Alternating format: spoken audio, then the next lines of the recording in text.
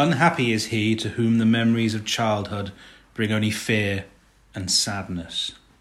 Wretched is he who looks back upon lone hours in vast and dismal chambers with brown hangings and maddening rows of antique books, or upon awed watches in twilight groves of grotesque, gigantic, and vine-encumbered trees that silently wave twisted branches far aloft.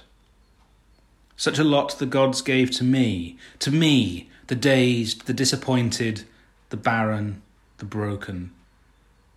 And yet I am strangely content and cling desperately to those sere memories when my mind momentarily threatens to reach beyond, to the other.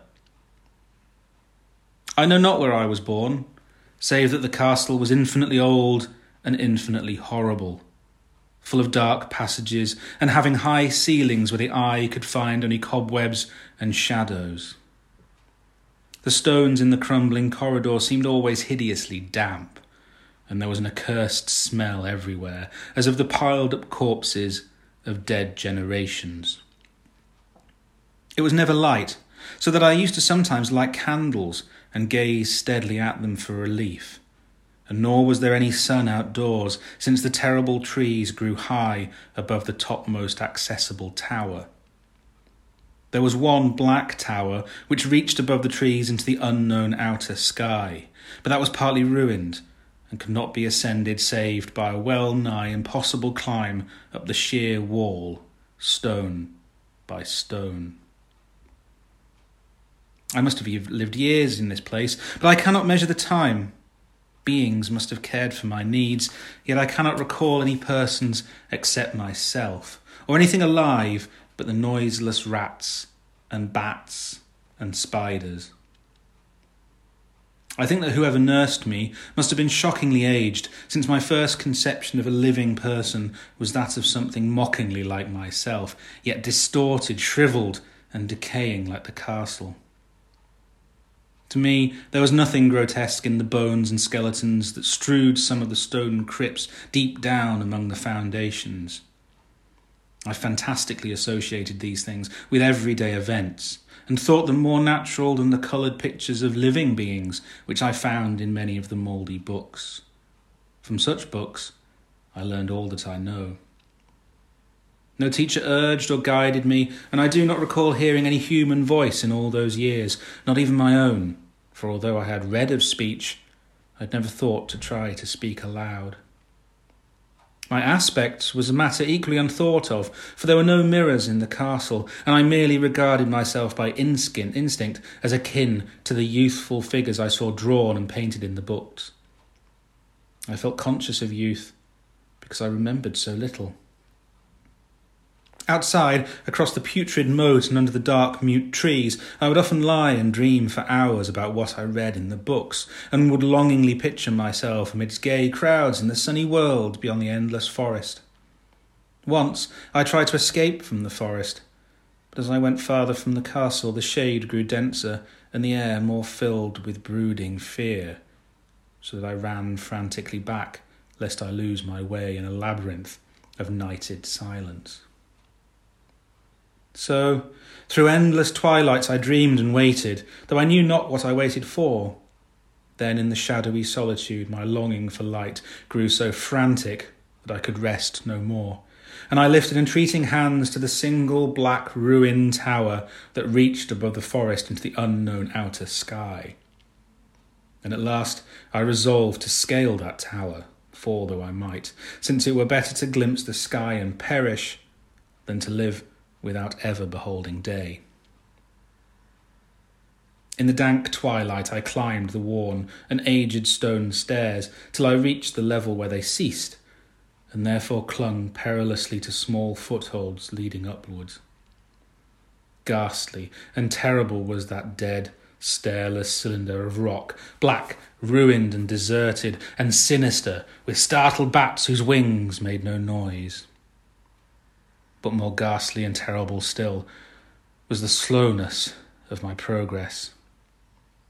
For climb as I might, the darkness overhead grew no thinner, and a new chill as of haunted and venerable mould assailed me. I shivered as I wondered why I did not reach the light, and would have looked down had I dared. I fancied that night had come suddenly upon me, and vainly groped with one free hand for a window embrasure, that I might peer out and above, and try to judge the height I had attained. All at once, after an infinity of awesome sightless crawling up that concave and desperate precipice, I felt my head touch a solid thing, and I knew that I must have gained the roof, or at least some kind of floor. In the darkness, I raised my free hand and tested the barrier, finding it stone and immovable. Then came a deadly circuit of the tower, clinging to whatever holds the slimy wall could give, till finally my testing hand found the barrier yielding, and I turned upward again, pushing the slab or door with my head as I used both hands in my fearful ascent. There was no light revealed above, and as my hands went higher, I knew that my climb was for the nonce ended, since the slab was the trap door of an aperture leading to a level stone surface of greater circumference than the lower tower. No doubt the floor of some lofty and capacious observation chamber. I crawled through carefully and tried to prevent the heavy slab from falling back into place, but failed in the latter attempt. As I lay exhausted on the stone floor, I heard the eerie echoes of its fall, but hoped when necessary to pry it open again. Believing I was now at a prodigious height, far above the accursed branches of the wood, I dragged myself up from the floor and fumbled about for windows that I might look for the first time upon the sky and the moon and the stars of which I had read. But on every hand I was disappointed, since all that I found were vast shelves of marble bearing odious oblong boxes of disturbing size. More and more I reflected, and wondered what hoary secrets might abide in this high apartment, so many aeons cut off from the castle below. And then, unexpectedly, my hands came upon a doorway, where hung a portal of stone, rough with strange chiselling. Trying it, I found it locked, but with a supreme burst of strength, I overcame all obstacles and dragged it open inward. As I did so, there came to me the purest ecstasy I have ever known, for shining tranquilly through an ornate grating of iron and down a short stone passageway of steps that ascended from the newly found doorway was the radiant full moon, which I had never seen before, save in dreams and in vague visions I dared not call memories. Fancying now that I had attained the very pinnacle of the castle, I commenced to rush up the few steps beyond the door, but the sudden veiling of the moon by a cloud caused me to stumble, and I felt my way more slowly in the dark. It was still very dark when I reached the grating, which I tried carefully and found unlocked, but which I did not open for fear of falling from the amazing height to which I had climbed. And then the moon came out. Most demoniacal of all shocks is that of the abysmally unexpected and grotesquely unbelievable. Nothing I had before undergone could compare in terror with what I now saw, with the bizarre marvels that sight implied. The sight itself was as simple as it was stupefying, for it was merely this. Instead of a dizzying prospect of treetops seen from a lofty eminence, there stretched around me on a level through the grating nothing less than the solid ground, decked and diversified by marble slabs and columns, and overshadowed by an ancient stone church whose ruined spire gleamed spectrally in the moonlight. Half unconscious, I opened the grating and staggered out upon the white gravel path that stretched away in two directions. My mind, stunned and chaotic as it was, still held the frantic craving for light, and not even the fantastic wonder which had happened could stay my course.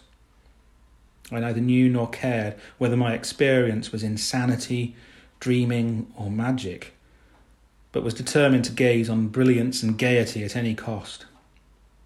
I knew not who I was, or what my surroundings might be. Though as I continued to stumble along, I became conscious of a kind of fearsome, latent memory that made my progress not wholly fortuitous. I passed under an arch out of that region of slabs and columns and wandered through the open country, sometimes following the visible road, but sometimes leaving it curiously to tread across meadows where only occasional ruins bespoke the ancient presence of a forgotten road. Once I swam across a swift river where crumbling, mossy masonry told of a bridge long vanished. Over 2 hours must have passed before I reached what seemed to be my goal, a venerable, ivied castle in a thickly wooded park, maddening familiar, yet full of perplexing strangeness to me. I saw that the moat was filled in, and that some of the well-known towers were demolished, whilst new wings existed to confuse the beholder. But what I observed with chief interest and delight were the open windows, gorgeously ablaze with light and sending forth sound of the gayest revelry. Advancing to one of these, I looked in and saw an oddly dressed company, indeed, making merry and speaking brightly to one another.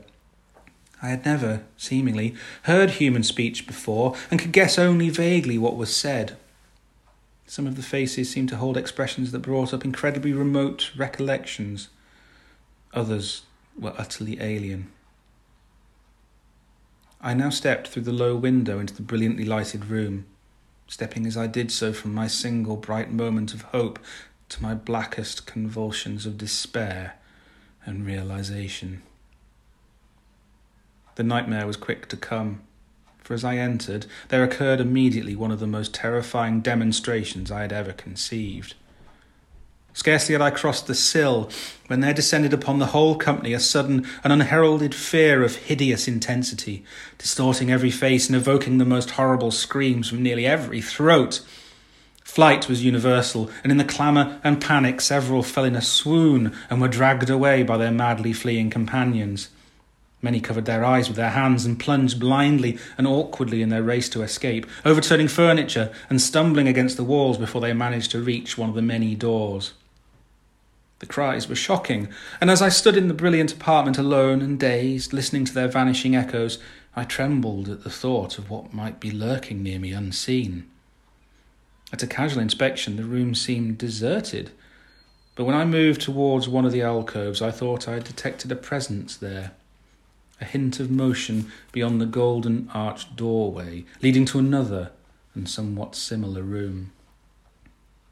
As I approached the arch, I began to perceive the presence more clearly, and then, the first and last sound I ever uttered, a ghastly ululation that revolted me almost as poignantly as its noxious cause, I beheld in full frightful vividness the inconceivable, indescribable, and unmentionable monstrosity which had, by its simple appearance, changed a merry company to a herd of delirious fugitives.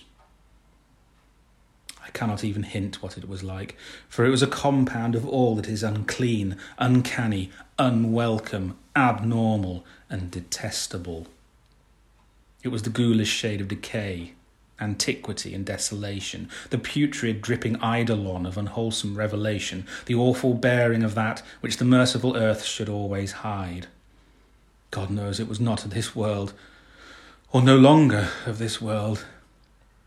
Yet to my horror, I saw in its eaten away and bone-revealing outlines a leering, abhorrent travesty on the human shape, and in its mouldy, disintegrating apparel an unspeakable quality that chilled me even more. I was almost paralysed, but not too much so to make a feeble effort towards flight, a backward stumble which failed to break the spell in which the nameless, voiceless monster held me. My eyes, bewitched by the glassy orbs which stared loathsomely into them, refused to close, though they mercifully blurred and showed the terrible object but indistinctly after the first shock. I tried to raise my hand to shut out the sight, yet so stunned were my nerves that my arm could not fully obey my will. The attempt, however, was enough to disturb my balance, so that I had to stagger forward several steps to avoid falling. As I did so, I became suddenly and agonizingly aware of the nearness of the carrion thing, whose hideous, hollow breathing I half fancied I could hear. Nearly mad, I found myself yet able to throw out a hand to ward off the fetid apparition which pressed so close, when in one cataclysmic second of cosmic nightmarishness and hellish accident, my fingers touched the rotting, outstretched paw of the monster beneath the golden arch. I did not shriek, but all the fiendish ghouls that ride the night wind shrieked for me, as in that same second there crashed down upon my mind a single and fleeting avalanche of soul-annihilating memory. I knew in that second all that had been. I remembered beyond the frightful castle and the trees, and recognised the altered edifice in which I now stood. I recognised, most terrible of all, the unholy abomination that stood leering before me as I withdrew my sullied fingers from its own. But in the cosmos there is balm as well as bitterness, and that balm is Nepenthe. In the supreme horror of that second, I forgot what had horrified me, and the burst of black memory vanished in a chaos of echoing images. In a dream I fled from that haunted and accursed pile, and ran swiftly and silently in the moonlight. When I returned to the churchyard place of marble and went down the steps, I found the stone trapdoor immovable. But I was not sorry, for I had hated the antique castle and the trees. Now I ride with the mocking and friendly ghouls on the night wind. I play by day amongst the catacombs of Nephren Ka in the sealed and unholy valley of Hadoth by the Nile. I know that light is not for me, save that of the moon over the rock tombs of Neb, nor any gaiety save the unnamed feasts of Nitocris beneath the great pyramid. Yet in my new wildness and freedom I almost welcome the bitterness of alienage. For all Nepenthe has calmed me, I know always that I am an outsider, a stranger in this country, and among those who are still men. This I have known ever since I stretched out my fingers to the abomination within that great gilded frame. Stretched out my fingers and touched a cold and unyielding surface of polished glass.